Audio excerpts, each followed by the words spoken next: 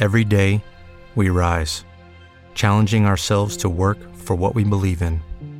At U.S. Border Patrol, protecting our borders is more than a job. It's a calling. Agents answer the call, working together to keep our country and communities safe. If you're ready for a new mission, join U.S. Border Patrol and go beyond. Learn more at cbp.gov/careers.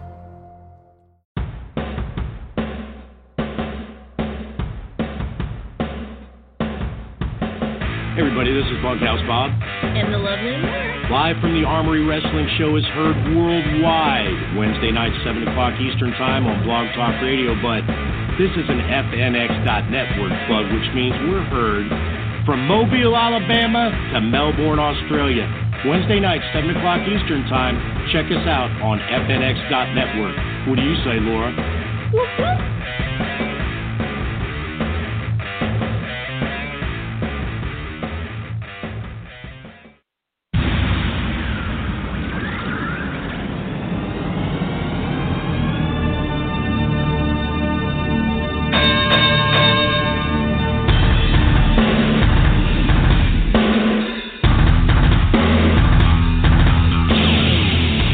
Welcome to Live from the Armory Wrestling Show, the premier podcast of indie wrestling. You're lying, Bob. I never said I don't want to do this interview. Those words never came out of my mouth. You are the biggest lying sack of crap ever. Our studio line is area code 213-816-1605. With your host, Bunkhouse Bob. Yes, Laura almost got lost in her home state of West Virginia, but she's with us tonight. How are you, Laura? And the lovely Laura. Hood is about to find your ass as a home state if you keep that shit up.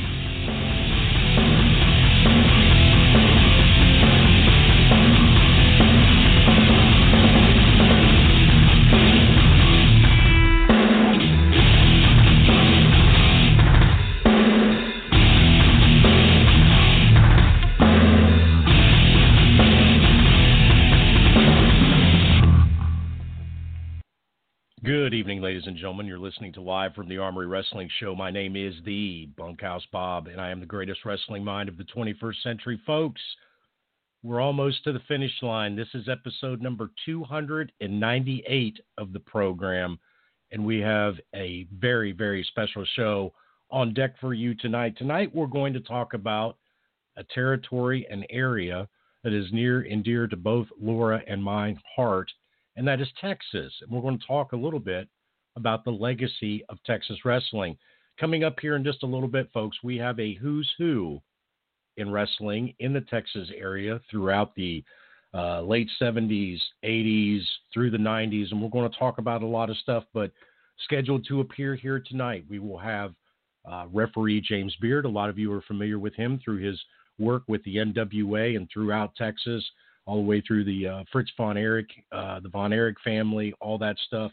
Great to have James on the show. We're going to have Mr. Rod Price, Mr. John Tatum. Both of those are multi-time champions throughout Texas wrestling history. We're going to have the original, the one, the only, the original Patriot, Mr. Del Wilkes will be joining us.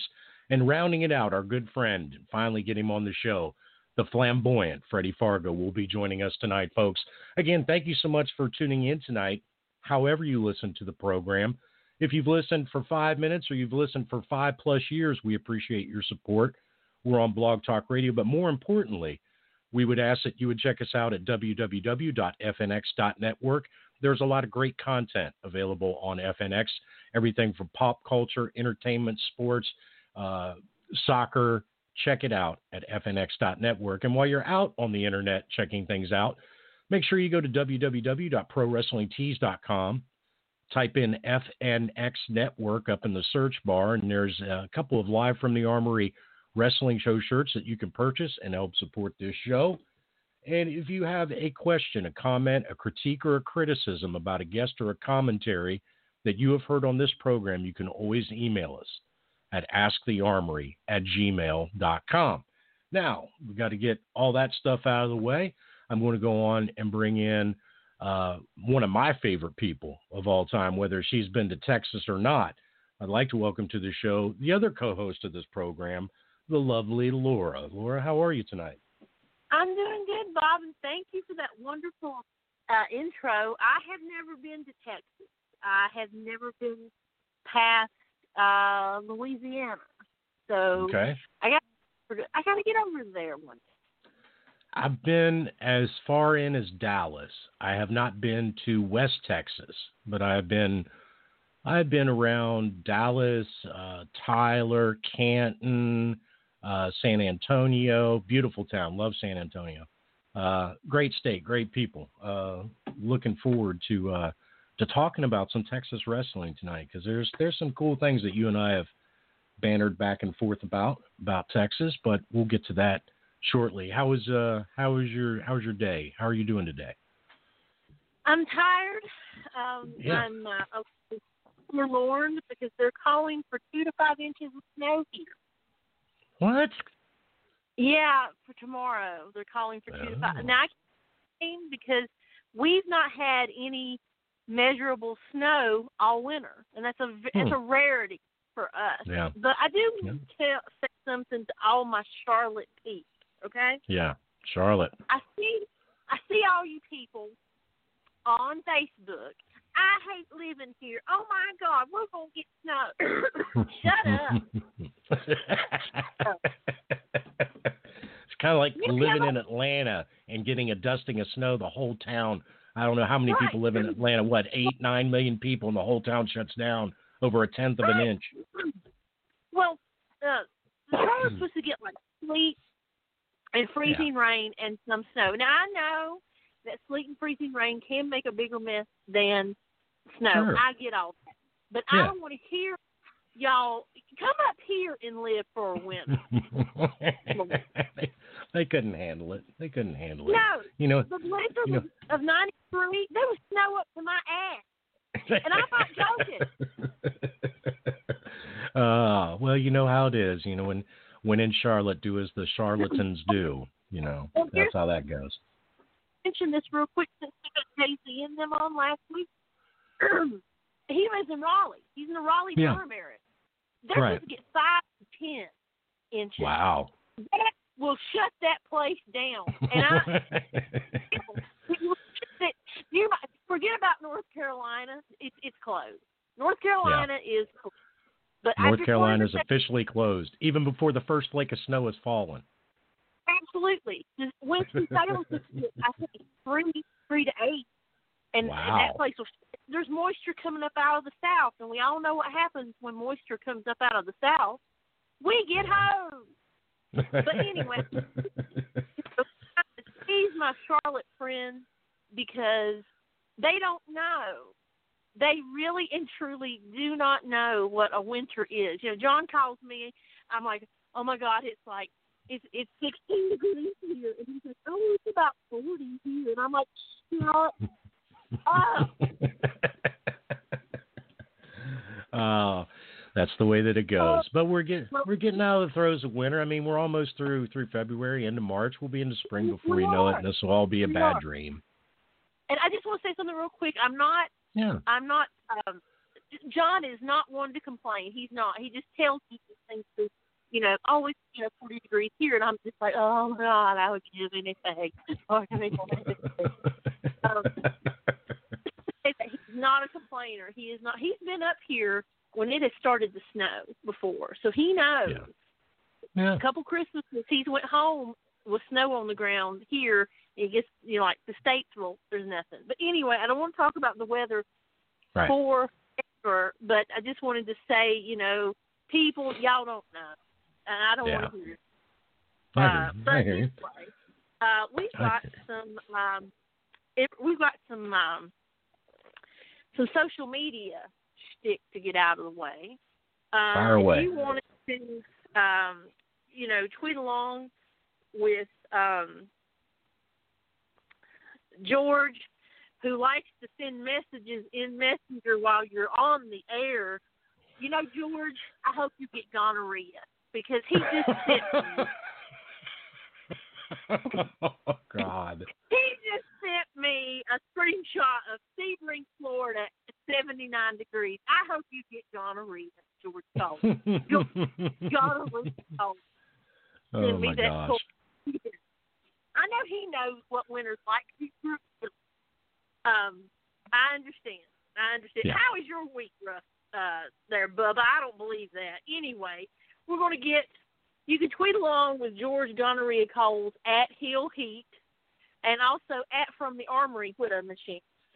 And you can tweet along with myself, Bob, George, and the Gray Lobster at Circle Sky, at Bob_Delft, at Hill Heat, and at the Gray Lobster, respectively. George came up with a good Twitter poll, even though I'm not really happy with him right now. Okay. I'm not sure how he's rough unless he's got, like, hurricanes or something coming through, which I don't think he does. Wow. This is something, because I didn't expect it to be 50-50. I really didn't. His side of the on, and we're talking about the only feud in Texas that matters, besides Sunshine versus Precious, or Sunshine versus Andrea the Lady Giant, or Sunshine versus Missy Hyatt, the Von Erichs and the Freebirds. Of course, that's what we're talking about here. So, hi, y'all. 50% said Von Erich. The other 50% said the Freebirds. Now, John and I, you know, we split on this, too, because John's a Freebird fan from way back. I, of course, love the Von Erichs because I like looking at Kerry Von Erich. And then when Lance Von Erich came on the scene, I didn't care if he didn't have a drop of Von Erich blood in him. I didn't care if I had seen his Von from the Pacific Northwest in the wrestling magazines. I didn't care. So I just want to say it was a 50-50 split. 50%. Whose side were you on during the Von Erich feud and the Freebird feud? Right. And it was a 50-50 split. I didn't think it would be. You know, I tend to think that people back in the day would have been on the Von Erich side because, I mean, God dang, they were over like months back then. Okay. But, you know, the Freebirds were over like money as being a heel. So, or being heels, rather. So, there you go, folks. You got to just know. And it's a great poll question, even though you send me bullshit about your week being rough. You know, yeah, his week is rough, too. Yeah. 69 degrees is the low, and, but y'all get down to 44 overnight. I feel for you. Yeah, whatever. Anyway, but couple things I saw this week. And I'm hoping I'm not going to butcher this name. I saw that Trisha Dora won a title, and I've got it pulled up here, and I don't want to, like I said, butcher the name. Give me just a second, because my Facebook page likes to, when I had it pulled up, of course, it, you know, loaded her whole page up again. But she won the, come on. Sorry about this. The Pan-African World Diaspora Wrestling Championship. Okay. So where was this at? Where was this at? I'm looking. Okay. I think I saw it briefly, but I didn't click the link, or I didn't expand the post to see it anymore. Right. This is in Washington, D.C., and this is not a women's title. This is their heavyweight championship. So the fact that, you know, an African-American woman has won this is a great thing, and the fact that she did, and I saw a picture of some good friends of ours, the Tommy Thomas, Darius Lockhart, sorry about that, is actually going to be out of action for a couple of months because he's got some kind of a pec tear. I saw that, yeah. Savannah was there, Timmy Lou Retton. TJ Boss, Montana Black, all were, in that photo with her, and supporting her. So I think that was an incredibly great thing. And there was one more person in there, and I really don't want to butcher his name, but he is the former PWX television champion, ITV champion.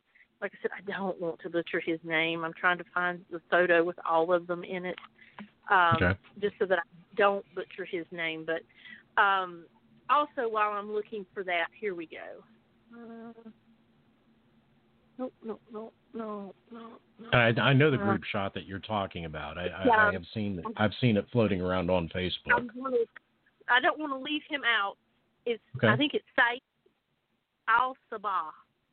I'm hoping I am pronouncing that name right, and if I'm not, please accept my apologies. It is not done with malice. I do want to bring something up really quick because George South has messaged me over the weekend and just checking in, like George will do every once in a while. And he was telling me about, he had the micro championship wrestling in Charlotte. George beat the janitor of the Fillmore to the Fillmore. Okay? George hadn't slept all night. So, he beat him to the building. He beat him to the building. Is what you're saying. I'm sitting there waiting to be let in with my ring. The guy with the key. He beat him. That doesn't surprise me out of George South. So he's like, I can't let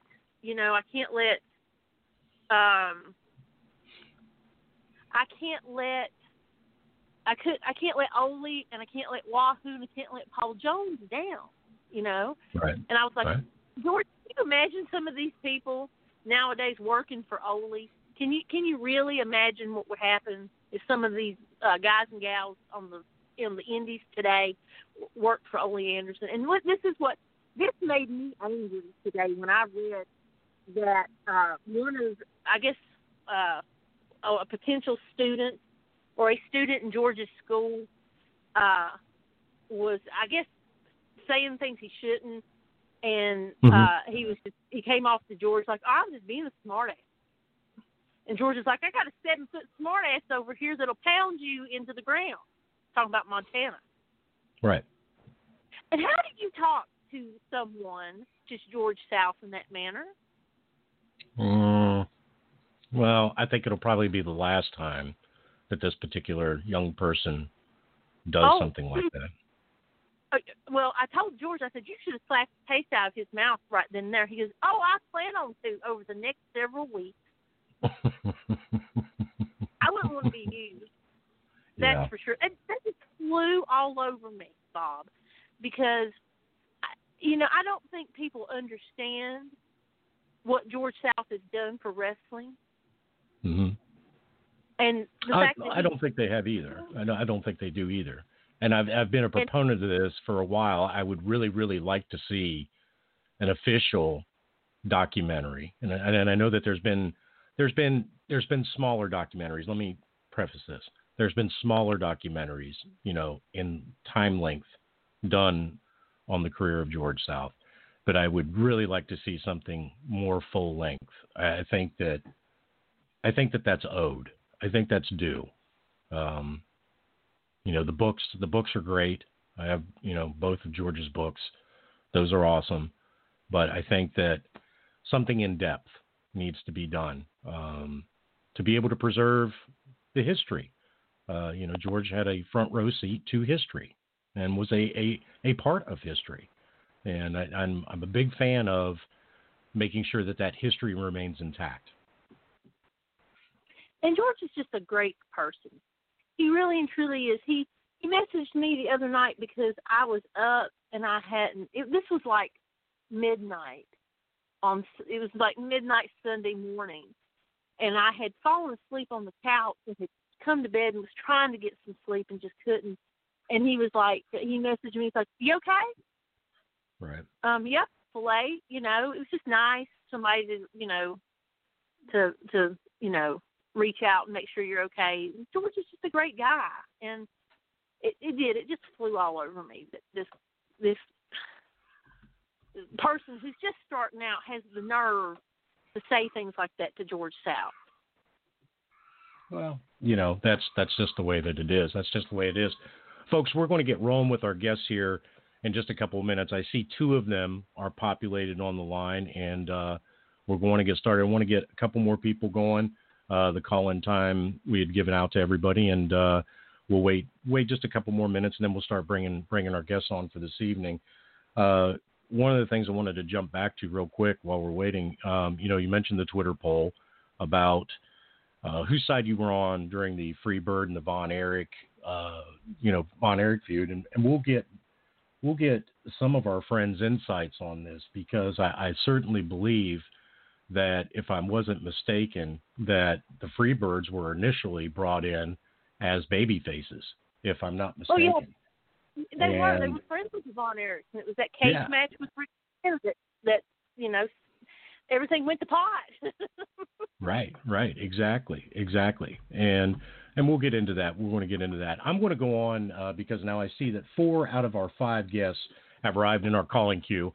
And I'm going to go on and start bringing these gentlemen on. And folks, we have this show billed as the Legacy of Texas Wrestling, and we're really extremely excited to be able to have these gentlemen on the program with us tonight to talk about the history of Texas wrestling, because, and we'll get into it, there are 2 areas that Laura and I felt both really kind of quantified what we see and what we know as professional wrestling then and through today. One of those being the Crockett area, and we've covered the Crockett area extensively over the years that we've been on the show. But another area is obviously the Texas area. I mean, we can't talk about professional wrestling without talking about Texas. So I'm going to start bringing our guests on here one at a time and make sure that our connection is good. And the first person that I see that we have on the show, this should be Mr. James Beard. James, are you there, sir? I am here. How are you doing? I'm doing well. Thank you so much for coming back on the show. You've been a guest on before, and we're thrilled that you were able to make this connection with us again. And I'm going to go on and bring on the next person that I see. And if I have this correct, I believe that we should be talking to Mr. Rod Price. Rod, are you there, sir? Yes, sir. I'm here. I'm Thank here you with so much. James. Okay, awesome. Thank you so much. And I'm going to go on and bring on our next guest. And you should be familiar with this guy, Rod. This should be Mr. John Tatum. Mr. Tatum, are you there, sir? Get out of here. I don't believe it. I'm here. Thank you for having me. Awesome. Thank you so much. Thank you. Rod. Thank you so much. And I'm going to go on and bring on the last one, because we're going to get this guy on because he helped facilitate this, get this together. If I have this right, this should be the one and the only, the flamboyant Freddie Fargo. Freddie, is that you? Well, hold on, wait a minute. Let me see. Let me get my wallet out here. That's me. Yep, okay. Awesome. And I think I see our last guest has arrived. And this, if I have this correct, this should be the Patriot, Mr. Dale Wilkes. Dale, are you there, sir? I am here. Awesome. Again, thank you so much, gentlemen, for coming on the show tonight and helping us talk a little bit about Texas wrestling. We're very, very excited that you all could be here with us and talk to us about that. And I want to introduce you all to the other co-host of the program, who is Laura. Laura, do you want to say hello to everybody? Gentlemen, it is an honor and a pleasure to talk with you tonight. Well, I guess I'm supposed to.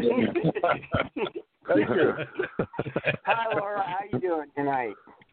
Hey, Freddie. I'm doing well. How about you? If I was any better, I'd just blow up. Oh, no. Awesome. Again, gentlemen, much thank you. Much thank you to all of you being here. Kind of what we thought that we would do is, Laura and I had came up with like 4 major points that we wanted to cover.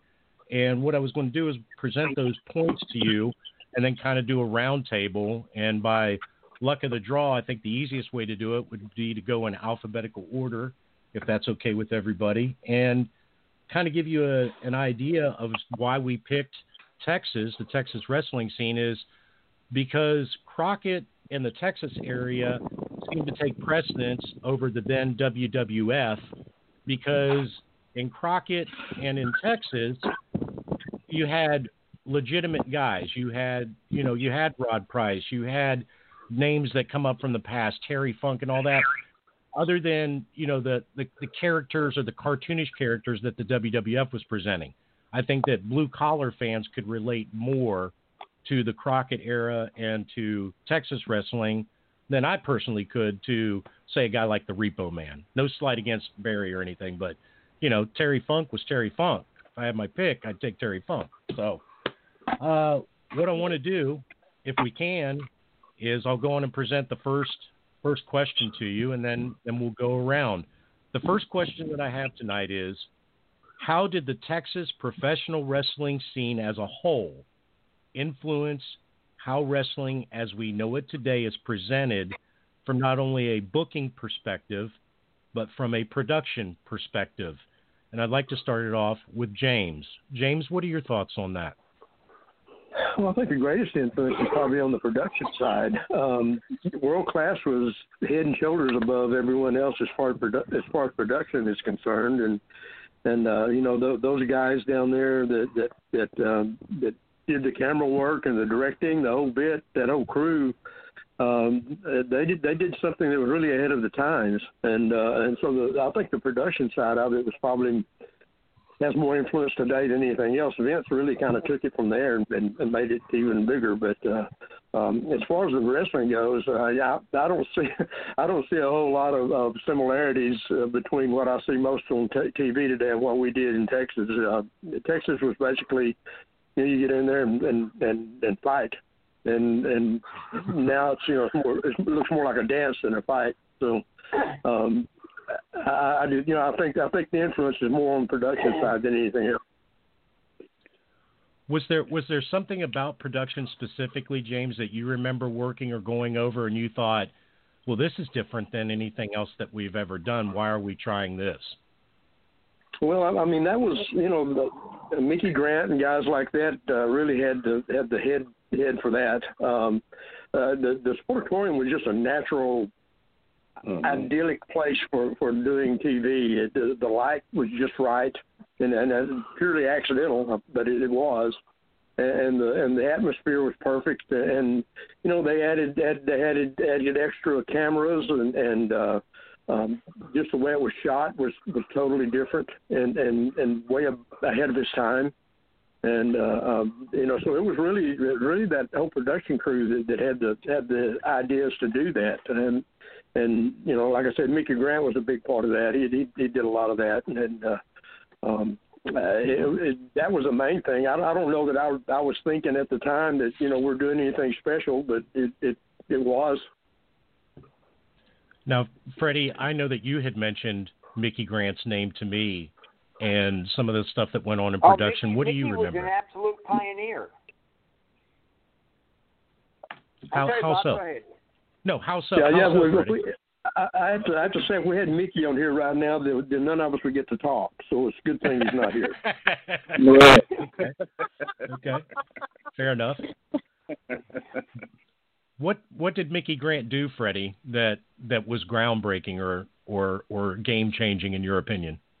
Well, as far as I know, and James would be the one to correct me if I'm wrong here. And by the way, James, you just told my complete thunder there, because that was the exact answer I was going to give to the question. Honest to God, I moved to Dallas and started going to World Class Wrestling, and the innovation that I was witnessing there just blew me away. And I have to agree with James.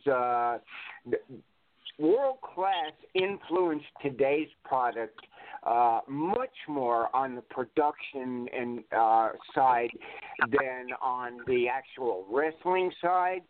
When I think back to the people I had the privilege of watching at the Sportatorium, I think, those guys look like they all went through Killer Kowalski's training school. Now I turn on the TV and I look and I go, geez, those guys look like they graduated from Arthur Murray's School of Dance. Rod, from a booking perspective, what do you see for what occurred in Texas then and what we're seeing now? What is the biggest differences in booking? Well, the angles.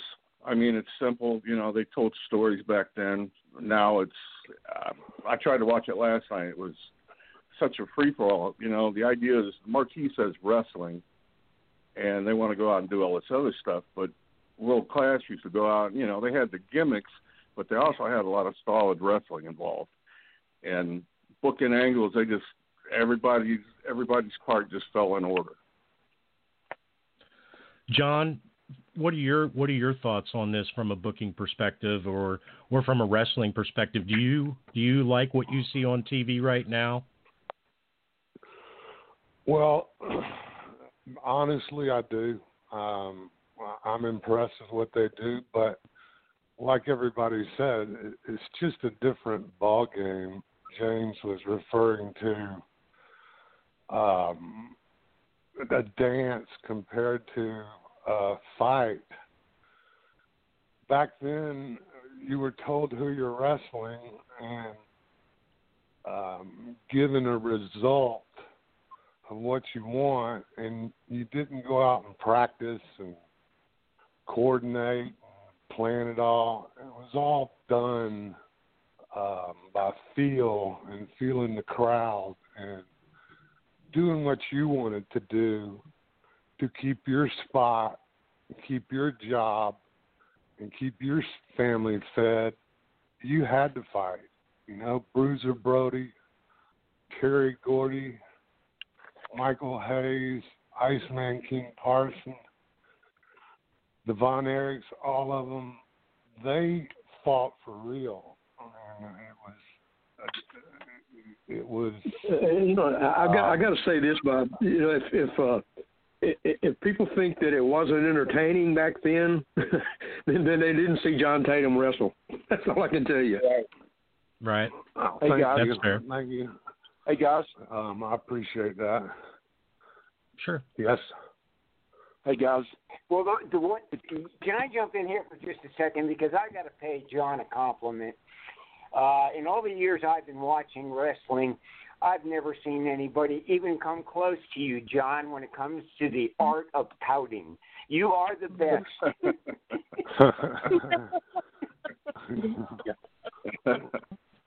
It hadn't done me too. Well, thank you.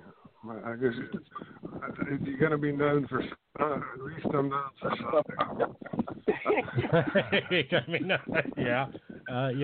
That's true. That is true.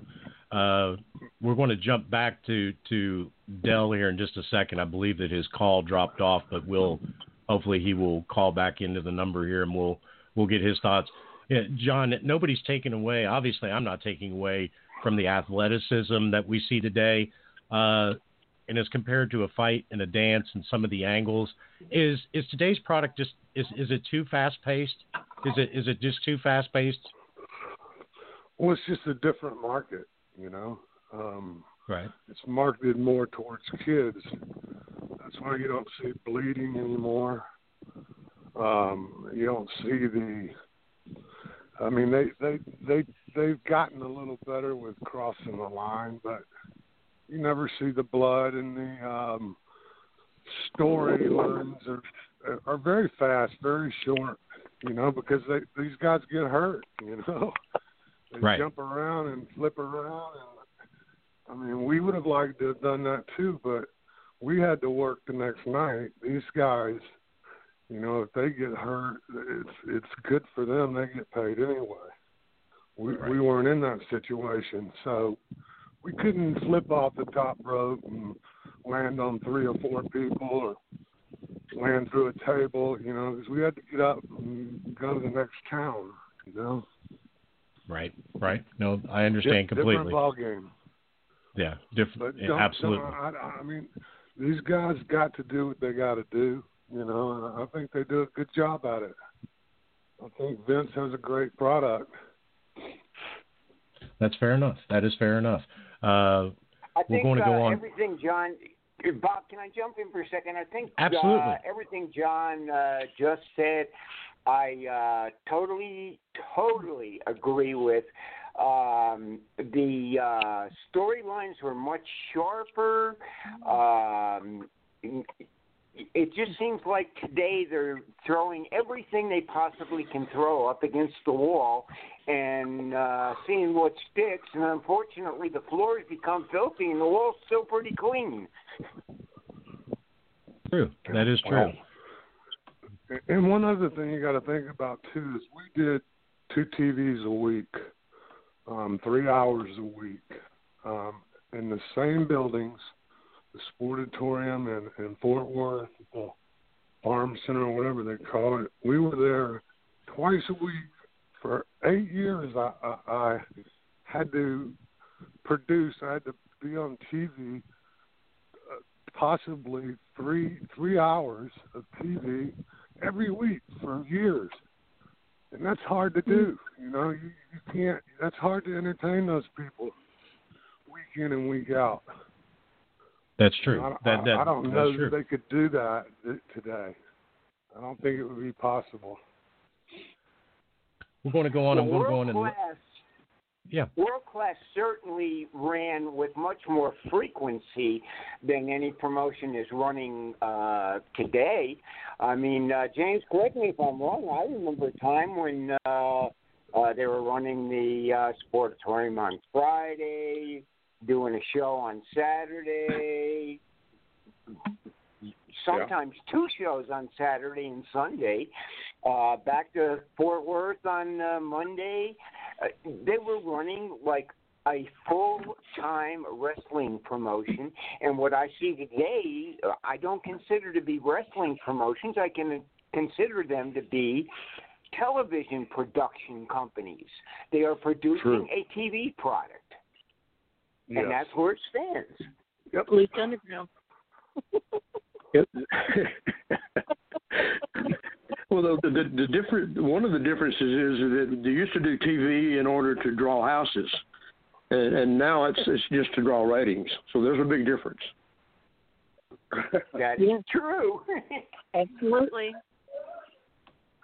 And you have to come up with your own storylines back then. There wasn't writers and people doing that for you. And honestly, I was a young kid in this business. I didn't really know what was going on. I didn't know the art of entertainment. So I had to learn the hard way, experience. These guys learned from us, and got that to go from. And then they add their little stuff now, But like he says, it's 2 different products. One's for TV and one was for drawing crowds every night. Right. Absolutely. Well, and I do not see where Dell has been able to call back into the show yet. So what I'm going to do is I'm going to go on and let Laura fire off with the next question, and hopefully we can get Dell back on the air. But until then, Laura, go on and go with the next question, please. Thank you, Bob. The Freebird Von Erich feud in World Class has been covered from every angle possible, and many people feel that it was the defining feud in professional wrestling. But something that perhaps fans tend to forget is the David Von Erich Memorial Show at Texas Stadium in 1984, where Terry Von Erich defeated Ric Flair for the NWA World title. What did this do for World Class, and is this the real legacy of the Von Erichs in the sense of how much pull that Fritz had with the NWA? And Mr. Beard, if you head. Yeah. I mean, Fritz had a lot of influence. There's no question about that. And World Class itself had a lot of influence. It was probably the hottest TV program in wrestling at the time, and the Von Erich boys were about as hot as you can get as far as that goes, and had been involved in that Freebird feud, and that was a big deal. So, yeah, I mean, there was a lot of influence involved with Fritz and World Class as far as the NWA was concerned. It's kind of hard to imagine Kerry holding that title for very long. He didn't, you know. Then one of the other boys, then or David maybe, if he had lived, then that might be a different story we'd be telling. Well, what was it about Kerry that didn't make him a good candidate for that title, for the title run?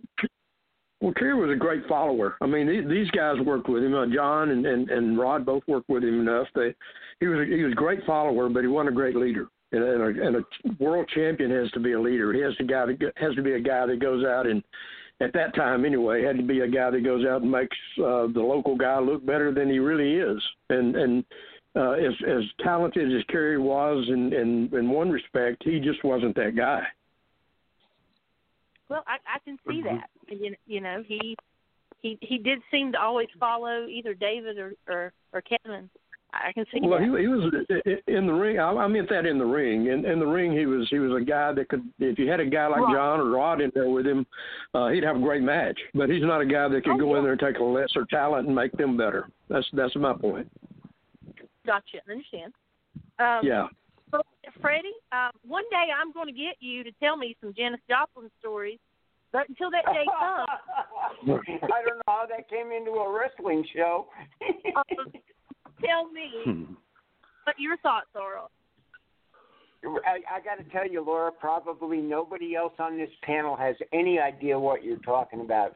Guys, I was a real live hippie back in the '60s. Lived in San Francisco, worked at the Fillmore West, and knew all the bands out there. And Laura's infatuated with Janis Joplin and has a hard time believing we were friends. I believe you. That's something nobody else here knows. So,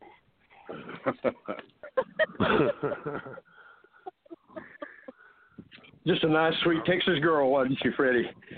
Boy. Yes, she was. And as a matter of fact, a few people know this.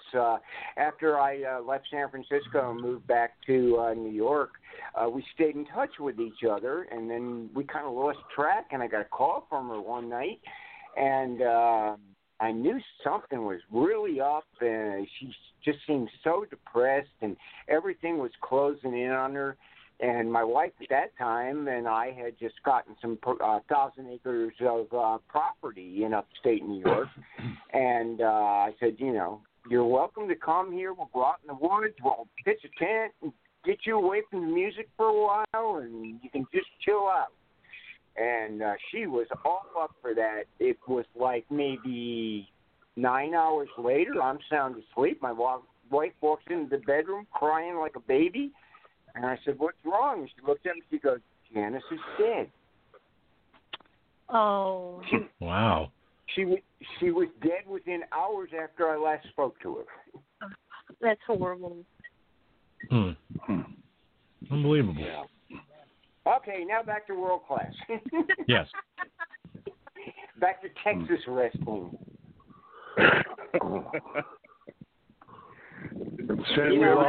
got to say that having grown up as a New York State wrestling fan, I witnessed a product on a whole different level when I arrived in Texas.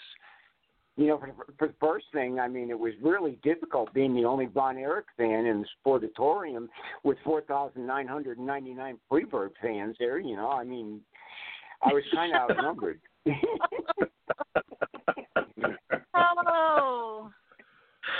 Oh boy! You're always sunny, Freddie.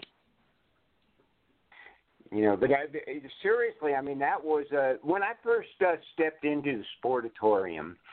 I had a real snotty New York attitude about me, and I was like, "Hey, I was I was brought up on big time wrestling. What are these clowns going to show me?"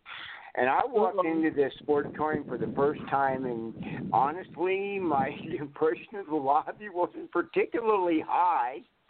But when I stepped into that arena, when I got to the platform at the top of that ramp, I could just feel the wrestling history that was in that building. It was like, for a wrestling fan, it was like walking into a cathedral. Right. That's awesome. Yeah. And honest to God, as good as it looked on TV, it was quite the opposite if you were there. Interesting. It looks good on TV. Yeah, absolutely. How it looks on TV. It was a perfect place to shoot. Yeah. And it came across incredibly well on TV. Mr. Price? Yes. What are your thoughts on how what the real legacy of the Von Erichs is? The real legacy is Kevin's still alive, which is awesome. Back in the day, I don't think any of us thought Kevin would be the one, but praise God he is. But I think the legacy is just the impact that I think Channel 11 had, that Fritz used to reach basically Spotty across the country. And every place you went, people knew the Von Erichs. Didn't matter if you were in North Dakota or Florida, California, or New York, they knew the Von Erichs were. Or Israel. Yes, it is real. Yes. So I'm curious, why? I'm glad, as well as you, that Kevin is still alive. But your statement that you said that you guys were surprised, or everybody would have been surprised, that Kevin was the last one to be alive. Why is that? Well, Kevin was a little, he walked to a beat of a different drum.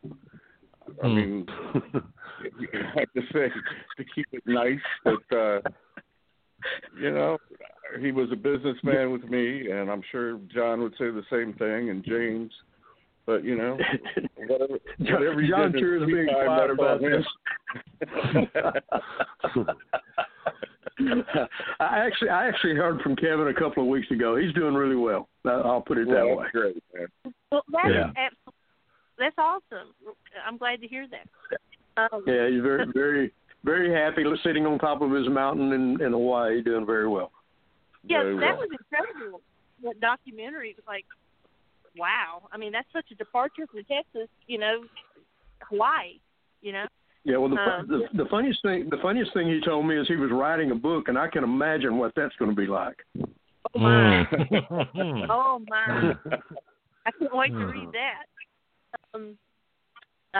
Mr. Tatum, before I get your thoughts, I just wanted to bring this up. I had the pleasure of meeting you this last July at the gathering in Charlotte.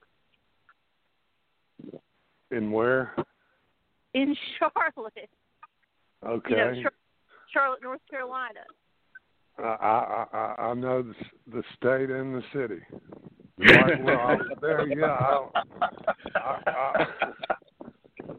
I apologize. I was the one in my partnership. I was the one who took all the bumps. So I'm a little slower than the rest of my oh boy! I apologize. I hope I was in line. John, there are tapes available of those matches, Oh my! That's funny. So, what are your, since Mr. Price is an open-ended thing, what are your feelings on Kevin Von Erich? On Kevin Von Erich, my feelings are, he's like Rod said, a different drum. He's a great guy. The last time I talked to him, he was begging me just to tell you what kind of guy he is.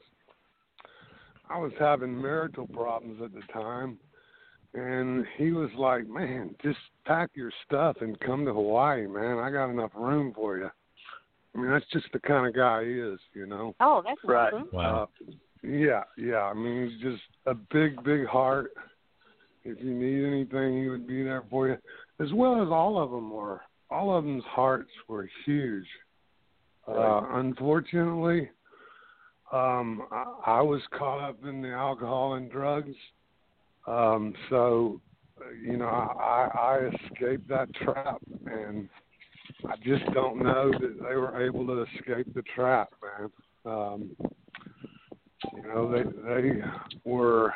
I went to Israel with them, and it was. You would think that the President of the United States was there. These people were crawling up the side of the buildings and had armed guards beating people off with machine guns, and it was just absolutely crazy. I mean, wow. And I see like Elvis Presley, you know, poor Kevin and Carrie, the way they had to live that month we were there in seclusion, you know, and I could see where that's all they wanted to do was, you know, what makes them happy, drugs and alcohol, you know, but the way that they were loved and couldn't go anywhere, do anything. It doesn't sound like that's a big deal, but it catches up with you, you know, and then you have your own personal problems. And, I mean, Fritz, he was a little different than everybody else also, so I don't know how much that played into it. You know, but you know, they're all gone, and I really, you know, I do like sharing with the audience, but, you know, it's hard talking about people that aren't here anymore. Absolutely. Well, I'm sure. That seems to be all we're talking about is people that aren't here anymore. That's part of it. Yeah. A lot of it. Yeah. And I'd be remiss if it didn't mention it was just, well, it's been the 27th anniversary this past week of the passing of Carrie Von Erich. Wow. You guys feel like... And I think what John said is important, too, though. That I mean, they really were big-hearted guys. But Carrie especially was just a big sweetheart, you know. Absolutely. We're going to go on and I see we've got a caller in the queue. I want to go on and take this call. This person's been on hold for a while, so I apologize for the wait. 214, you're on with Live from the Armory Wrestling Show in our episode of Texas Wrestling. Hey, how y'all doing there, guys? Good. Very good, thank you. Hey, I want to say hello to my 4 best heroes, and they should know who this is. I'm one of the guys from Dallas. Who do you think it is? James, I know you know. I think this is somebody that's calling in to embarrass me. Is that Billy Travis? Never. Y'all are just full of everything. But hello, Mr. Tatum. Long time no hear from you. James, you know I talk to you all the time. And Freddie, I would never embarrass you. Oh, no. Come on, Mikey. That's your job. I thought you were going to call up and you know, put me in a corner here and make me tell you that you were my favorite referee to work with while James Beard is sitting there. No, I don't think that would happen. That's because I wouldn't put you over, Freddie. You know, unfortunately, James and I, unfortunately for me, luckily for James, we never worked a whole lot together, but I did spend a lot of time working with Mikey, and the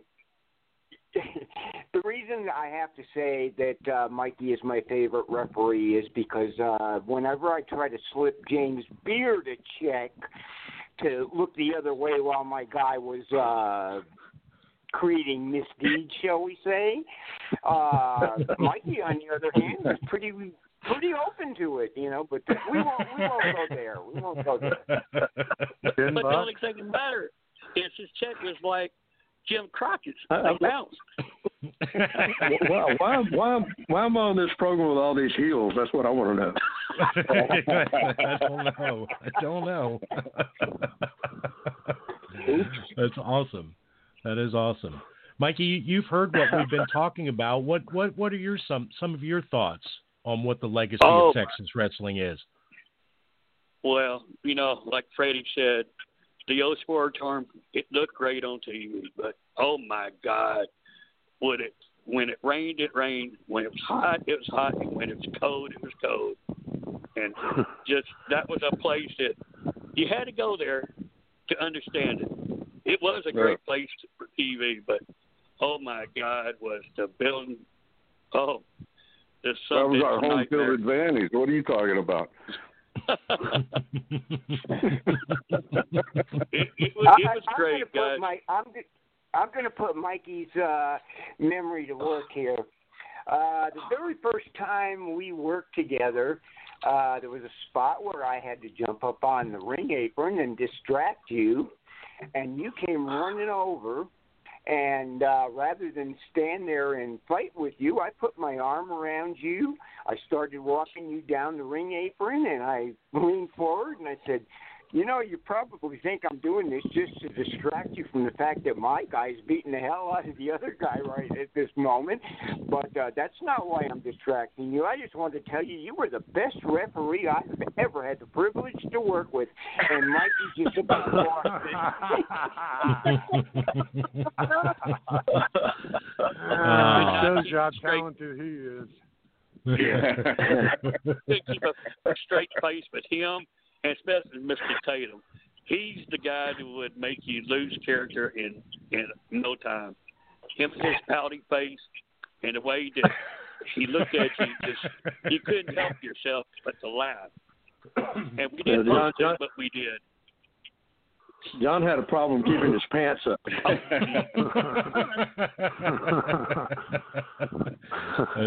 Was that commonplace, a standing rib to see who could get who to break character, whether referee or wrestler? Yes, all the time. It happened. I love it.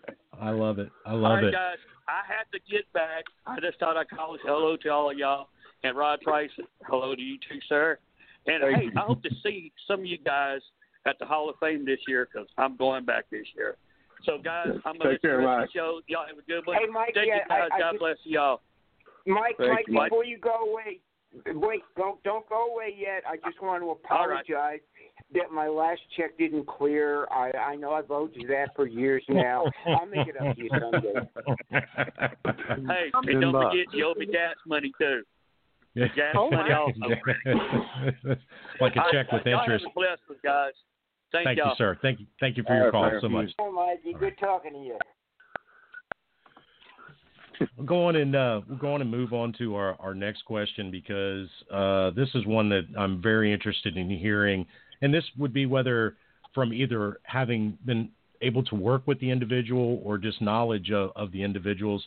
A name that doesn't get mentioned as often as it should is Paul Bosch. Houston Wrestling aired for over 30 years on KHTV. What were the biggest differences in Mr. Bosch and Mr. Von Erich's approach to the presentation of professional wrestling? James? Big difference. Paul was really pretty eclectic. He would bring in guys from all different promotions, and you never knew what you were going to get there. I mean, it could be guys from New York or guys from Mid-South or guys from Memphis. And, you just never knew. Guys from Amarillo, and I remember Gary Hart told me one time that it drove him crazy because he was supposed to be taking care of the territory, and Paul sort of went outlaw on him, I guess is the best word for that, and he just really wanted to. So he was just a different kind of promoter. He went out and got the best of the best and put them together, and it was a good payoff guy. So guys were glad to work there. So that was a big difference. Did that cause friction? Him bringing in guys from up north or off the East Coast instead of using guys that maybe have been more name familiar, name recognition out of the area? Did that cause heat? It did for Gary. Gary was supposed to be representing the territory and representing French in the territory as the main booking office, and Paul just sort of did what he wanted to do, and it drove Gary kind of nuts, but it's just the way it was. Yeah. Freddie, your thoughts on Paul Bosch in Houston? I'm sorry, was that directed at me? You kind of broke up on me there for a second. Yes, sir. Yeah, yes, Freddie. Your thoughts on Paul Bosch and Houston wrestling? He did present his product in a different way, but honestly, I enjoyed both of the Texas promotions that I got to witness. I did make some trips down to San Antonio and Houston to catch his product, and while I preferred World Class, I also had a great time at any Paul Bosch production. Okay. Rod, you familiar or worked for Paul Bosch throughout your time in Texas? After, not when he was running his promotion, after it kind of collapsed with everybody else's, but Gary Hart used to book me on some independent shows that he was doing, and it was always a good payday, and you got to work with, all kinds of different guys, so it was good for me. It was a blessing for me personally, and I thought it was unique. From World Class, you just worked with World Class guys, but over there it was, free agent, free for all. Awesome. John, your memories or thoughts on that? Man, it boils down to the talent. I hate to repeat myself and say that we were at home in our beds by midnight every night. We ran these towns with 7, 8 people on the card. Our overhead wasn't like his. Our talent was much more talented. He was dealing with so-called stars, and with egos, and there weren't really any egos in World Class. We got our job done with as few amount of people as possible. We didn't bring people in that often, maybe a Brody or a Killer Khan, but we didn't spend the kind of money he did and waste the kind of money he did, and much more talented. That's a very interesting point. A lot of promotions in that particular time in the territory structure would swap talents out, but World Class didn't necessarily do that. They had a core group of guys that were worked with. Do you feel overall that because of that familiarity with the wrestlers that the fans became more invested in the product, John? Well, that's a good point, but one thing we did do was there were so many little towns around there. We were able to jump around and come back to the towns that we drew money in, and hit those again, and you could always grow. Our TV was everywhere, in Texas, especially in Oklahoma. We were able to go close to Houston. We were able to get on a plane, shoot there, catch a flight back that night. We were always in our beds. We didn't really stay in motels back then. It was a beautiful job. Right. What John just said, I've been saying for years. I've never seen a territory that was so ideally set up. The core base lived right there in Dallas. Every place they ran was either a short flight or a mediocre drive, and everybody was back home in their own beds. Yeah. It was like they got in their car and went to work and then drove home. When you got done wrestling, there was always a big cooler of beer. Which is important. It would be full. That's important. Absolutely. That's important. Absolutely. James, and as soon as you were done, you were welcome to get as many as you wanted. James, I want to jump back to you for a second on this because, you were with Talent Relations with NWA through the era all the way up until Billy Corgan purchased purchased Right. the rights to the NWA and so on and so forth. From a talent relations perspective, how important or how essential is that for guys to be able to be off the road, to be able to be in their own beds? I was listening to Arn Anderson talk a little bit earlier today about a 5-day run in the WWE, currently how it runs today, and say you're doing a West Coast shot and leaving on a Tuesday and coming back on a Wednesday and basically having 1 day off across 3 different time zones. How important was that to be able to, for guys to come in and have that comfort of being able to be back at home? Well, it was a different time, different era, but even the territories were different back then. I mean, there was one way in Texas, and then if you ever worked the Tennessee territory, I mean, you drive forever on that thing, on that round that they made, and so and Mid-South was like that too. I know John worked for Bill Watts there, and there were some pretty long trips there. But it depended on where you were. Some places it was pretty easy, some places it wasn't. But it was Texas was always especially our part of Texas was always a desirable place for guys to come, and the payoffs were decent, and the travel wasn't that bad, and generally you were treated pretty well. So from a talent standpoint, it was pretty good place to be. Awesome. Laura, I'm going to go on and let you fire off the last one for our guests. I do appreciate that, Bob. Guys, it wouldn't be a Texas wrestling show without talking about Global Wrestling Federation. GWF operated from 1991 to 1994, and its roster read like a who's who of wrestling. Our question is a hypothetical one. If Eddie Gilbert hadn't left the company in 1992, what direction do you feel the company would have taken? Mr. Beard? Oh, man. It's hard to say. I mean, there's a lot of what ifs, Eddie left because he was frustrated. We had a lot of there was some interference in the way he was booking things, and then we had to deal with ESPN, which they edited our product to a point where you couldn't recognize it sometimes. But it was popular. I still hear people today talk about how they came home from school and watched it after class, and that kind of thing. But I don't know. Eddie was a very smart guy and a great mind.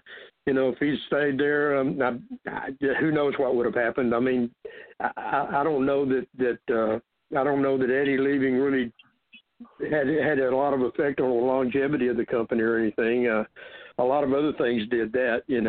Kerry came back and we did really well while he was there, and then of course he did what he did, and that kind of killed the wind in our sails. But I'm very proud of what GWF did. It was a good promotion, and we did a lot with a little for a while there. We had a good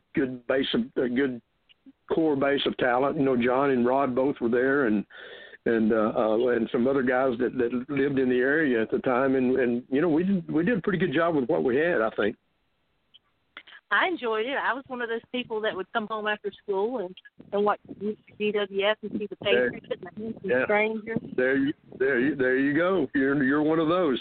I want to say something real quick here about Eddie Gilbert and Global. Eddie and I got to be friends while he was working in Global, and we loved talking wrestling with each other. And his wife made me laugh so hard one day. Eddie gave me a call, and we were just chattering, and all of a sudden I hear Medusa in the background going, "Is that guy from Dallas?" And Eddie goes, "Yeah." She says, "I'm going to Ribera's for lunch. You better be off the phone by the time I get back." Now, most people don't know what Ribera's is. Ribera's is a steakhouse in Japan that, shall we say, caters royally to professional wrestlers. And one of the choice prizes of going to work in Japan was being offered a Ribera jacket. Absolutely. Yep. Absolutely. Yeah. Mr. Price? Yes, ma'am. What are your thoughts on, what if Eddie would have stayed, what global wrestling would have been? Well, I don't know if Eddie, like James said, had the longevity in him. Eddie kind of came in, I've seen him bring in the company that's they had something good going. It kind of sputtered, and it's on the edge of either going off the cliff or you might be able to save it. And Eddie was good about coming in and giving that company a little spark. But for his longevity, no. GWF was solid. I know Dale. I remember working with Dale, and Dale was in it with us. And when Joe Pedicino was there, it was something then, and it grew into something better. And I'm thankful for the years I had there. Most certainly. Mr. Tatum? Well, my opinion of Eddie is similar to others, very talented. The only problem I saw with Eddie booking and running a territory was Eddie was focused mainly on Eddie. And his love his family, love his cousins, love all of them, great people. But Eddie cared more about that than the top to bottom, in my opinion. Once again, talking about the dead, he can't defend himself, but very, very talented and a good guy. Was fortunate enough to have him take Missy Hyatt out of my life. So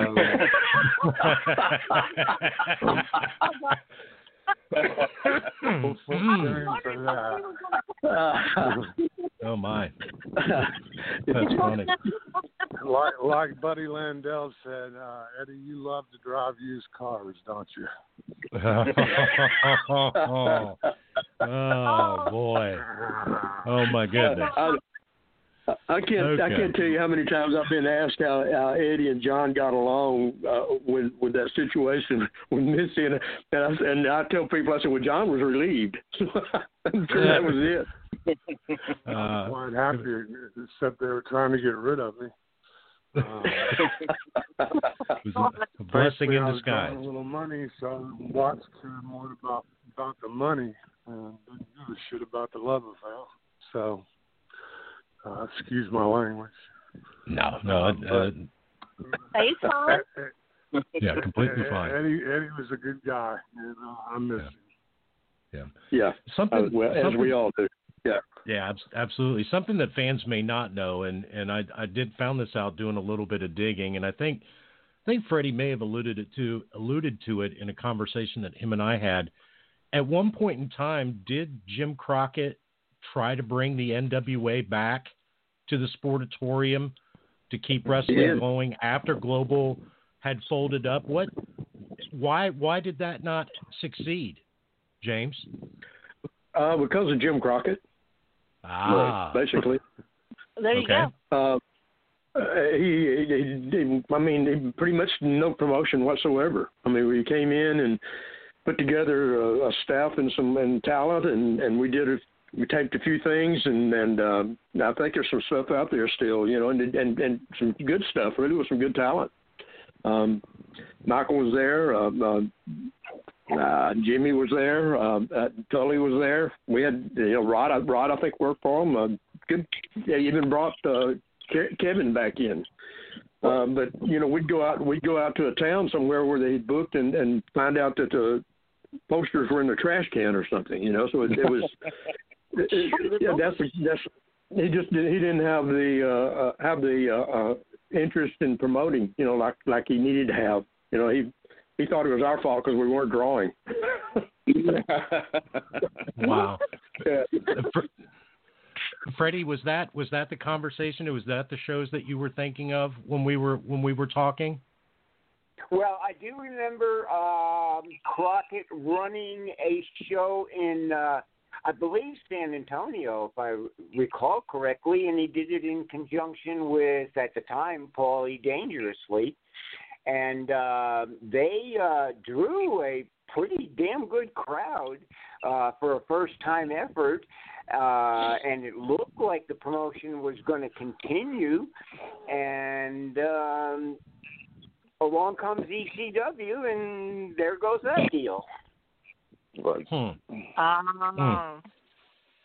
Rod, your thoughts on that? I mean, because there's been comparisons to, I've heard comparisons. There's been comparisons to GWF being a precursor to ECW, and then you see Jim Crockett come in, and then Paul.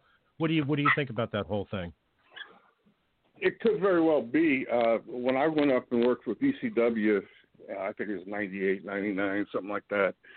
But all those guys up there, from Rob Van Dam to Tommy Dreamer, they all watched us. You know, they called us the afternoon special, so that's what we were to them. But they sparked a lot of ideas. If you look at the characters, when ECW, what they were trying to develop between Sandman and all of them, they all had a little gimmick of GWF in them. That makes sense to me. That makes sense. John, your thoughts on that? Crockett coming in trying to run, or GWF and ECW comparisons? Well, before I started working in Texas, I had signed a contract with Crockett by way of Dusty. Dusty was the booker, and long story short, I got an offer from Texas. Michael Hayes called me and said they were offering me a job. And a week after I'd signed that contract, I had to ask him out of it. So he and I, he's the type of guy who wouldn't hire me. So after doing that, so I don't know anything about it, to be honest. Okay, that's fair enough. Yeah, that's fair enough.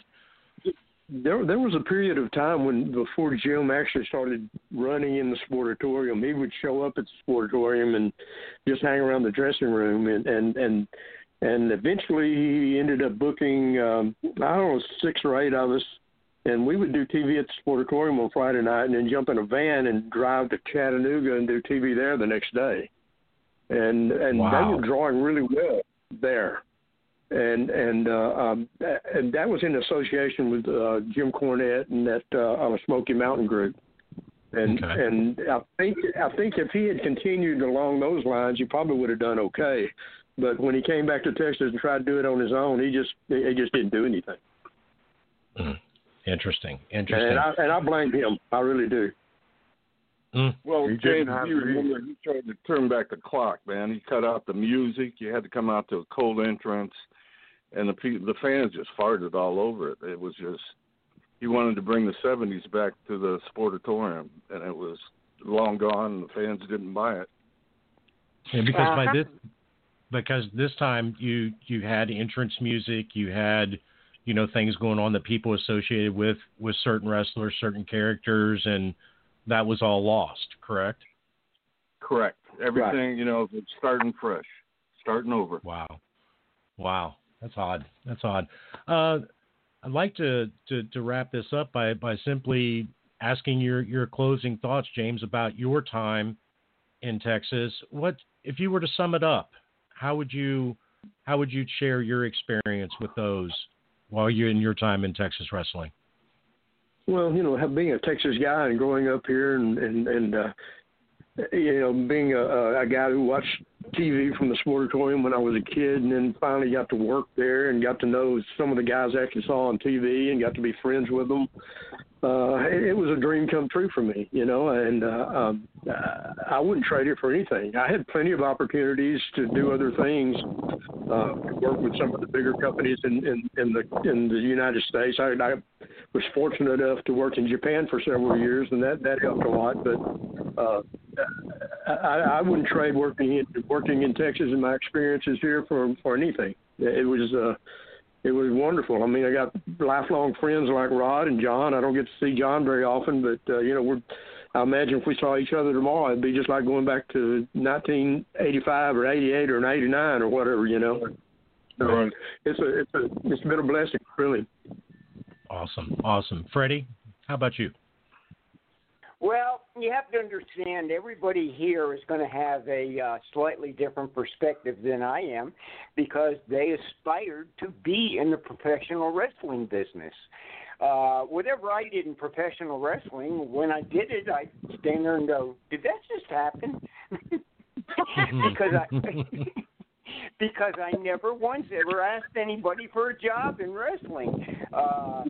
It just evolved out of an article that Dave Meltzer wrote in the Wrestling Observer, which was rather lengthy and very kind to World Class. But there were a couple of paragraphs in there of criticism that I really disagreed with it, so I wrote a letter back, and it was published in the next Observer, and I defended World Class. Next thing I know, somebody at the Sportatorium was introducing me to Dennis Brent, who at the time was doing the Sportatorium program, and later went on to World Class. Went from World Class on to, WCCW to WCW to WWE. So Dennis, he's been around, but I met Dennis, and he said, are you the guy that wrote that letter in the Wrestling Observer? I said, yeah. And he goes, that was pretty damn good. Would you like to write for my magazine? And I was like, oh, yeah? Okay. So I became a heel writer, by accident. And next thing I know, I'm getting in my car in the Sportatorium parking lot one night, and I hear a voice behind me go, hey, man, what's your name? I turn around, it's Terry Gordy. I went over and introduced myself to him. We talked for a few minutes, and we exchanged phone numbers, and that was that. And about a month later, I pick up my phone, and I'm hearing, hey, it's Terry Gordy. You need some company right now? I want to get out of here. And I'm like, wait a minute. I'm a wrestling fan, and Terry Gordy is calling me, wanting to come to my house to watch wrestling videos. And for me, it was surreal. Next thing I know, there's a grave situation in World Class, a pretty grave legal situation. My phone rings, I pick it up, and I'm hearing, Freddie, this is Bill After. About this thing that's going on in Dallas, how do you feel about it? And I'm sitting there going, wait a minute, I'm a wrestling fan. Bill After's calling me to ask how I feel about something that's going on in Dallas. Wow. So, that's another did that really happen moment. And then I pick up the phone one day and I hear, Freddie, this is Jim Ross. Can you help me out? I need so-and-so's phone number. I want to bring him to WCW. So, I obliged. Oh, I checked first to make sure it was cool to give out the number. And was told, yeah, you damn well better.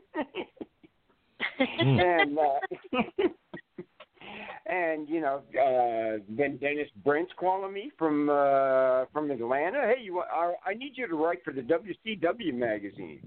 Well, that led to me going to some WCW pay-per-views, hanging out backstage with the guys, and I'm still confused.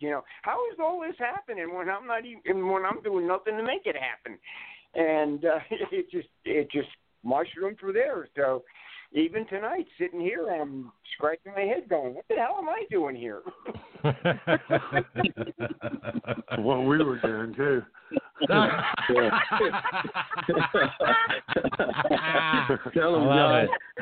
love it. That's awesome. Rod, how about you? Man, I'm just thankful. Everything happens for a reason, and I wouldn't want to be any other place except Dallas when I was coming through and getting to meet a lot of great people, and like James said, lifelong friends like John and James and Killer Tim Brooks. It was a good time. I enjoyed every minute of it and feel blessed to have lived through it. But I'm thankful, man. Awesome. You know, you're John? speaking for everybody that was involved there. Everyone feels that very same thing, you know. Everybody, we were just in the right place at the right time. The stars lined up, and it happened. Yeah, that's awesome. Yeah, in all honesty, we had heat with the rest of the wrestling business because nobody could come in there. Nobody quit. Nobody was fired. So we didn't need anybody for years. So, we were looked at as like the, spoiled little brats. Working for the Von Erichs, getting to be home every night. Right. If some of these guys couldn't get fired, nobody could. No. That is awesome. That is awesome. If you don't mind, Rod brought up a name there that I'd like to say something about. Sure. I talked to Killer Tim Brooks a couple of times in the last week or so. He's got cancer and not doing very well. In fact, he's really doing poorly. And I just wanted to kind of give a shout out and let people know that he's hanging in there. He's a great guy, good friend, and we were all thinking about him. In fact, next Sunday I'm working with a new group called SWE Fury out of the Dallas area, and we're taking TV, and Killer's going to be there, and just kind of honoring him that night. But I just wanted to say that. We've all got Killer in our prayers, and thinking about him, and God bless him. Yes. Great guy. Yes, absolutely. Yeah, and I just want to say something real quick about Tim. I know he's aware that this program is going on, and Tim, if you're listening, I'm going through the exact same thing that you're going through, brother, and my prayers are with you all the way. Absolutely. Absolutely. And want to give a shout out to the fans in Texas. Please, if you are available, James, I know that there's another show coming up, and I actually went to the first television taping for it's SWA Fury now, correct? There's been a name change? Correct. Yep. Went to that first TV taping in Canton. Yeah, that we've gone to a permanent building right now, or at least permanent for now, and it's more like a studio kind of thing. But it is SWE Fury, FURY. We're on Right Now TV, Action TV, and Fight TV, and pretty soon we're hoping to be on a broadcast network in the Dallas area too. So kind of look for us out there. It's I'm doing it. I'm pretty much the way we used to do it at the Sportatorium. It's a same format, same kind of philosophy, and we've got a lot of good guys there that we're working with. So check us out. Good Yep, deal. I'd give it a thumbs up. I was at the show in Canton at the fairgrounds last year. Right. Excellent show. Yeah. So if you're in the area, please make sure you're checking them out. Gentlemen.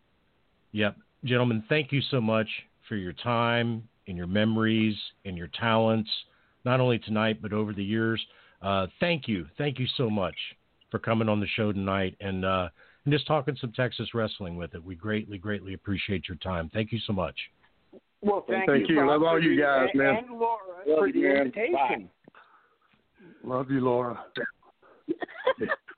Yeah, Laura, we love you. Yeah, Laura, I love you. She's over.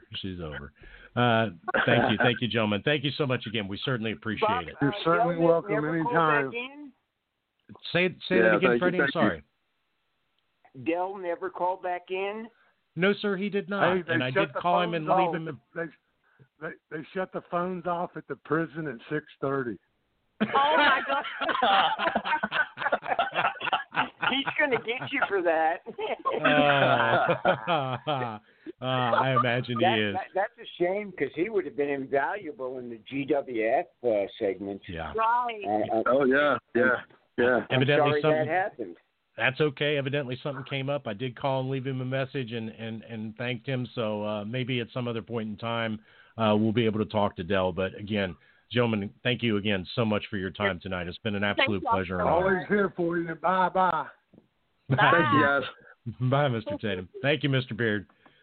Y'all take care now. Thank you, Freddie. Have a great night.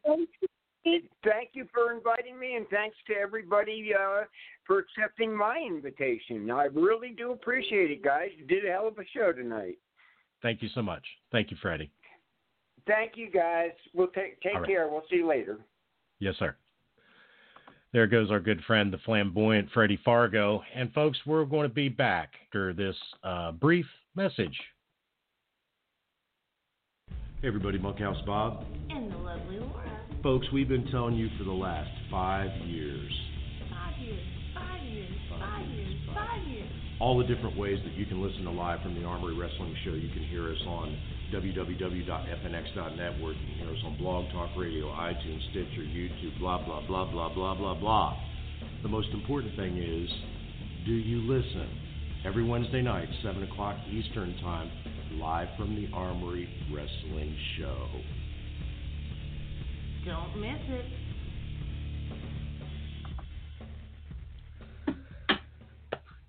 That was pretty amazing. It was pretty amazing. You know, we've had amazing. A lot of people on our show.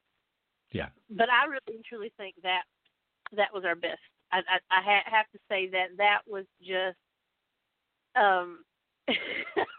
never heard John Tatum say that he was glad that Eddie Gilbert took his tie off his head. I was relieved.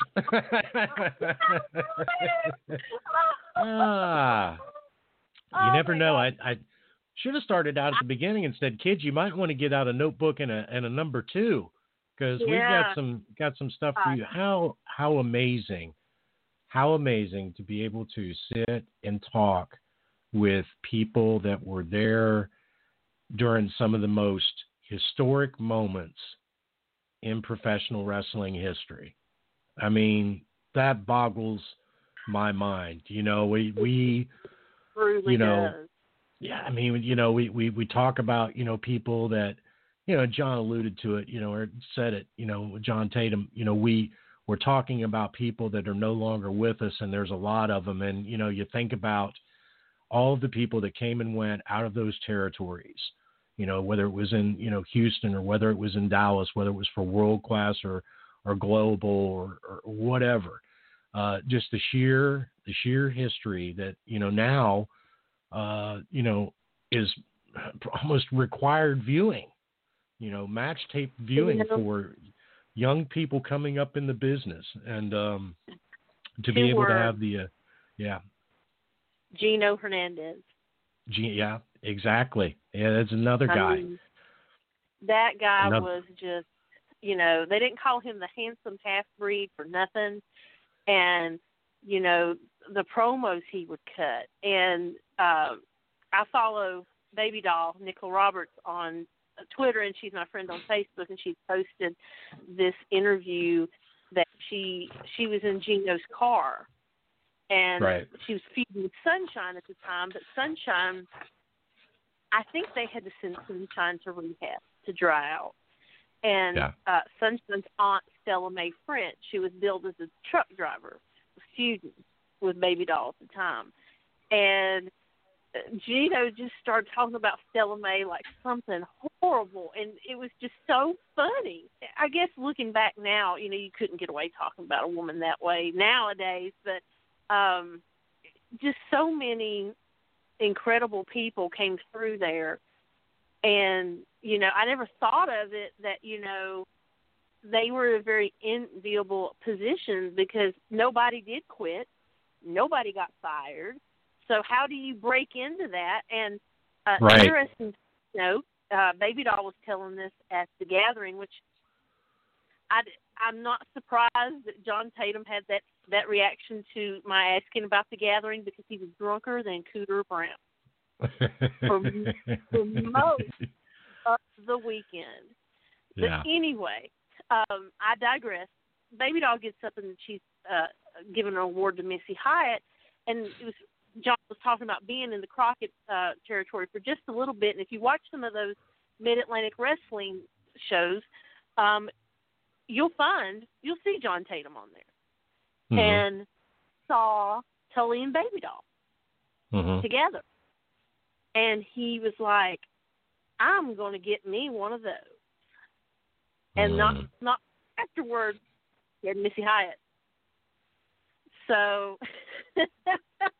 So if you go back through and you look at the series that everybody was talking about, a year ago, 2 years ago, and I believe there's another set of episodes coming out, the Dark Side of the Ring series. Right, and if you watch the Killing of Bruiser Brody, or if you watch, the Von Erichs, and if you watch the one about Gino, the Gino Hernandez story, there are some people that are in those episodes.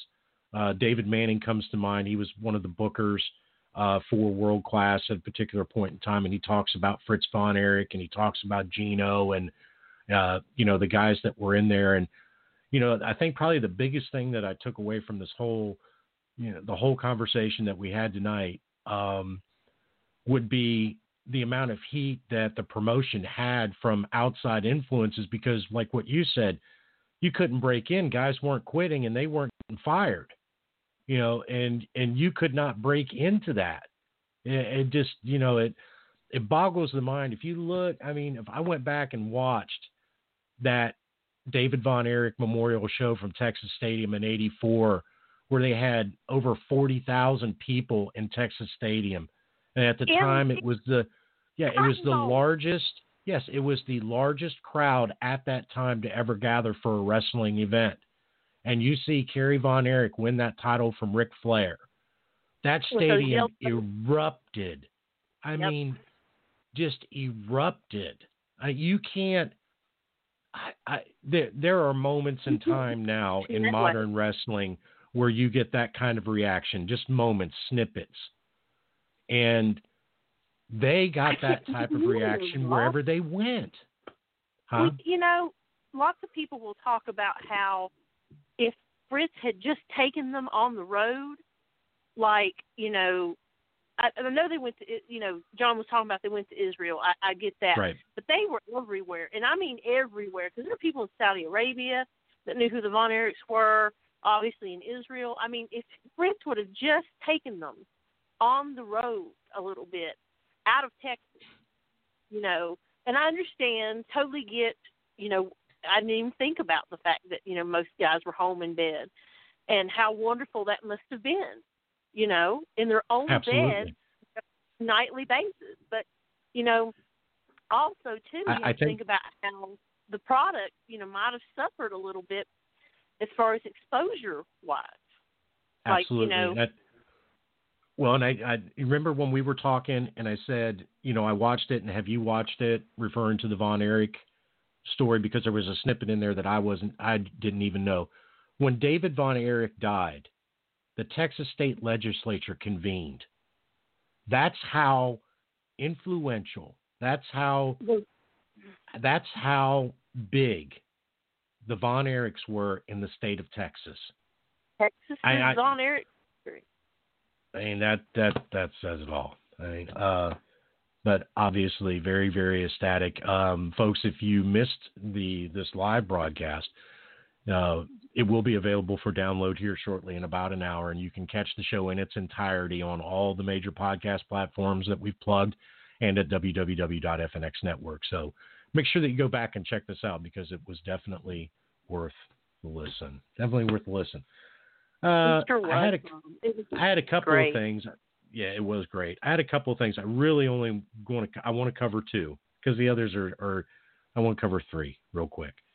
Huge shout out to Luke Hawks and PJ Hawks for being on NWA Circle Squared. Make sure that you're checking them out. I got a feeling you're going to see more of them in the NWA. That was number one. Two people who deserve it more. No, and the work's been put forth. The work has been put forth. That's for sure. What was the second thing? Yes, number two. I caught this. I don't know how many people have seen this. This was posted in the New York Post. I was very disappointed to hear about this. You just me over with a feather, Bob. I know it. Let's see here. Let me go back through here. Let me find how I want to do this. Okay. Nonprofit religious organization. This was in the New York Post this week. Nonprofit religious organization founded by former wrestler Ted DiBiase, whose son Brett was indicted last week in the state of Mississippi. The charity reportedly received more than $2.1 million in welfare from the state of Mississippi, according to the Clarion Ledger, which is the main paper in Mississippi.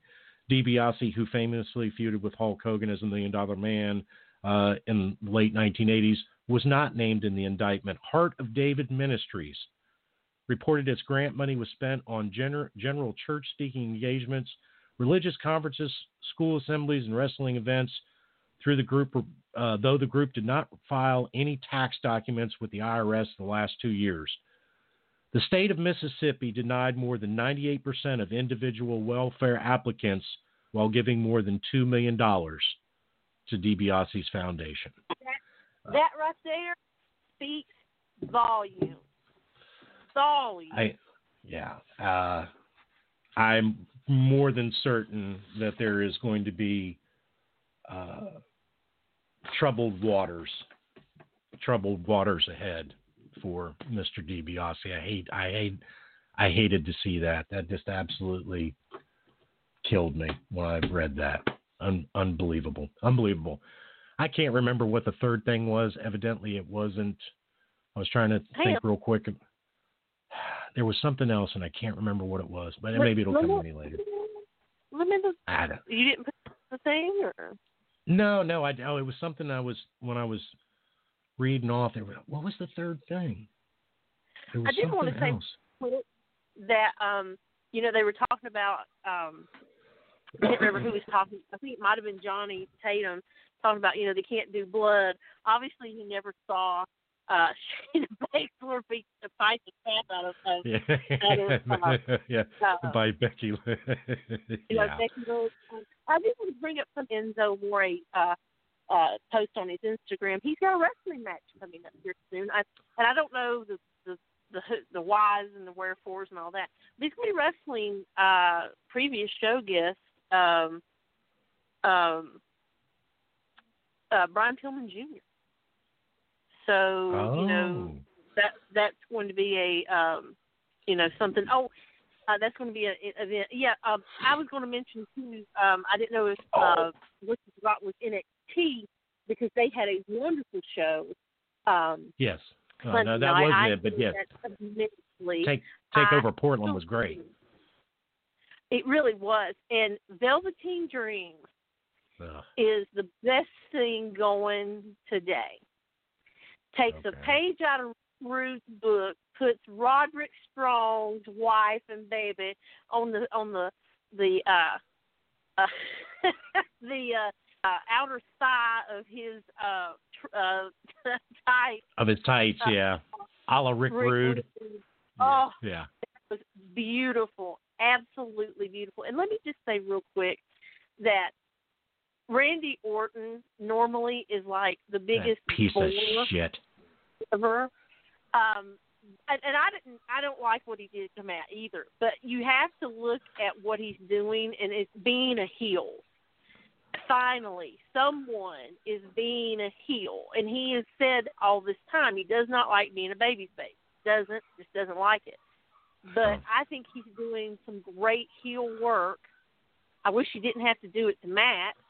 Yeah. But that's okay. I think Matt's going to turn up smelling like roses anyway because that's what Matt Hardy does. He does. There'll be another reincarnation of Matt Hardy somewhere, somehow, sometime. Okay, so I finally figured it out. There was two things. One of them popped up. Got to give a huge shout-out, a huge congratulations to our good friend Zane Dawson and Nikki Diaz on their engagement. Congratulations, Zane and Nikki on your engagement.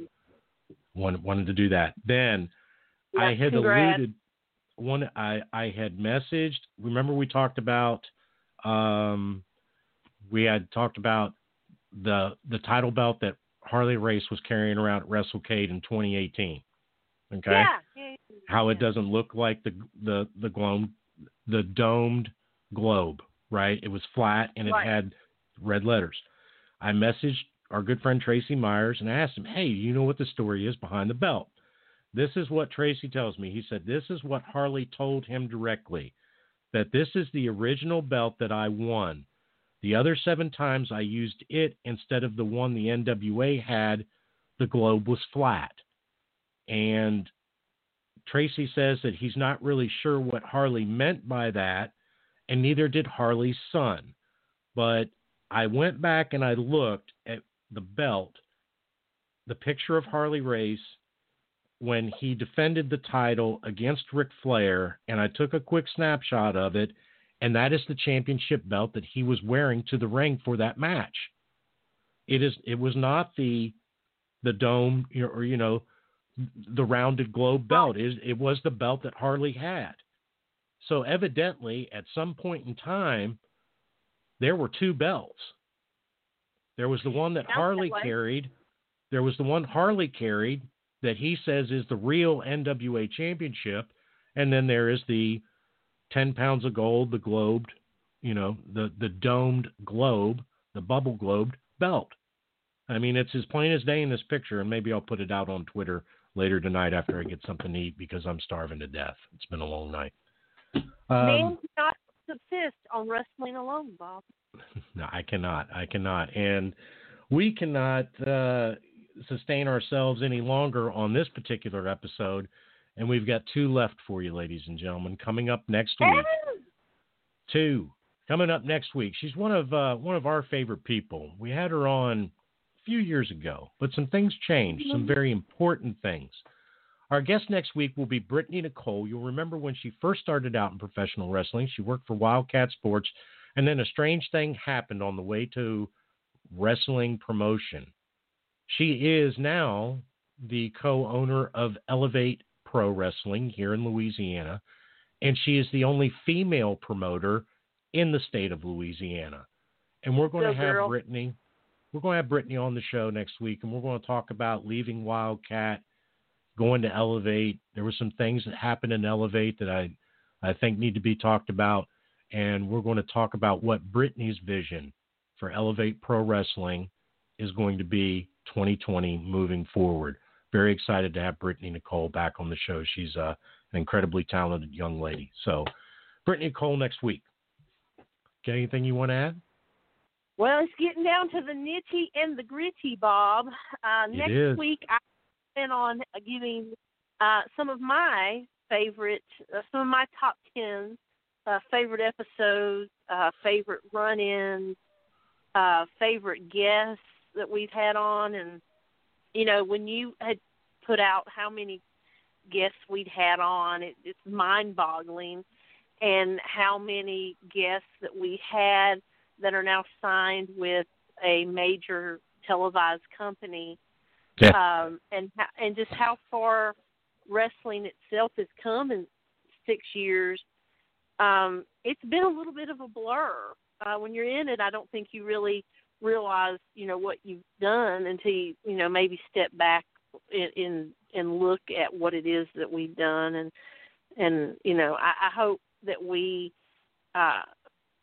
left wrestling better than what we found it. I think we have. I know we have. Yeah, we have. Folks, we thank you for listening to this episode of the program. We'll be back here next Wednesday night at 7 o'clock Eastern Time. Make sure you check us out here on this platform, on www.fnx.network, or any of the other platforms that we're heard on. Enjoy your week. Be kind to one another. And remember, there's never a bad seat here at the Armory. We'll talk soon. Thanks for listening.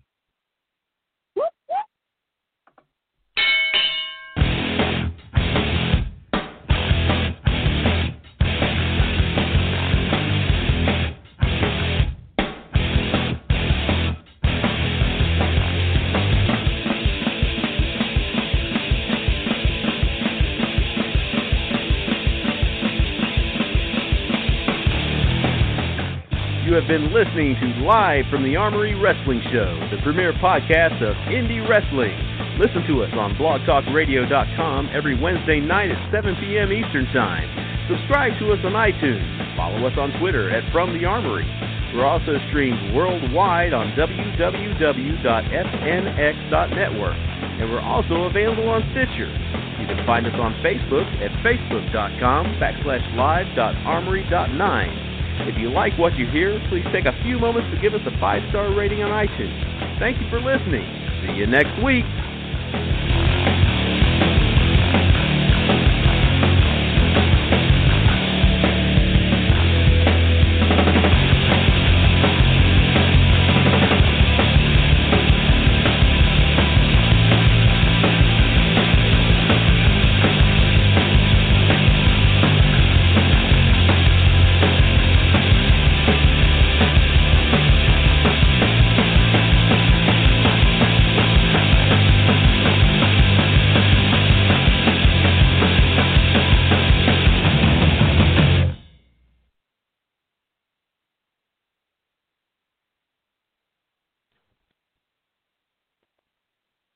Hello, it is Ryan, and I was on a flight the other day playing one of my favorite social spin slot games on ChumbaCasino.com. I looked over at the person sitting next to me, and you know what they were doing? They were also playing Chumba Casino. Coincidence? I think not. Everybody's loving having fun with it. Chumba Casino is home to hundreds of casino-style games that you can play for free anytime, anywhere, even at 30,000 feet. So sign up now at ChumbaCasino.com to claim your free welcome bonus. That's ChumbaCasino.com and live the Chumba life. No purchase necessary. VGW. Void where prohibited by law. See terms and conditions. 18+. Hey guys, it is Ryan. I'm not sure if you know this about me, but I'm a bit of a fun fanatic when I can. I like to work, but I like fun too. It's a thing. And now the truth is out there. I can tell you about my favorite place to have fun. Chumba Casino. They have hundreds of social casino style games to choose from with new games released each week. You can play for free anytime, anywhere, and each day brings a new chance to collect daily bonuses. So join me in the fun. Sign up now at ChumbaCasino.com. No purchase necessary. VGW. Void where prohibited by law. See terms and conditions. 18+.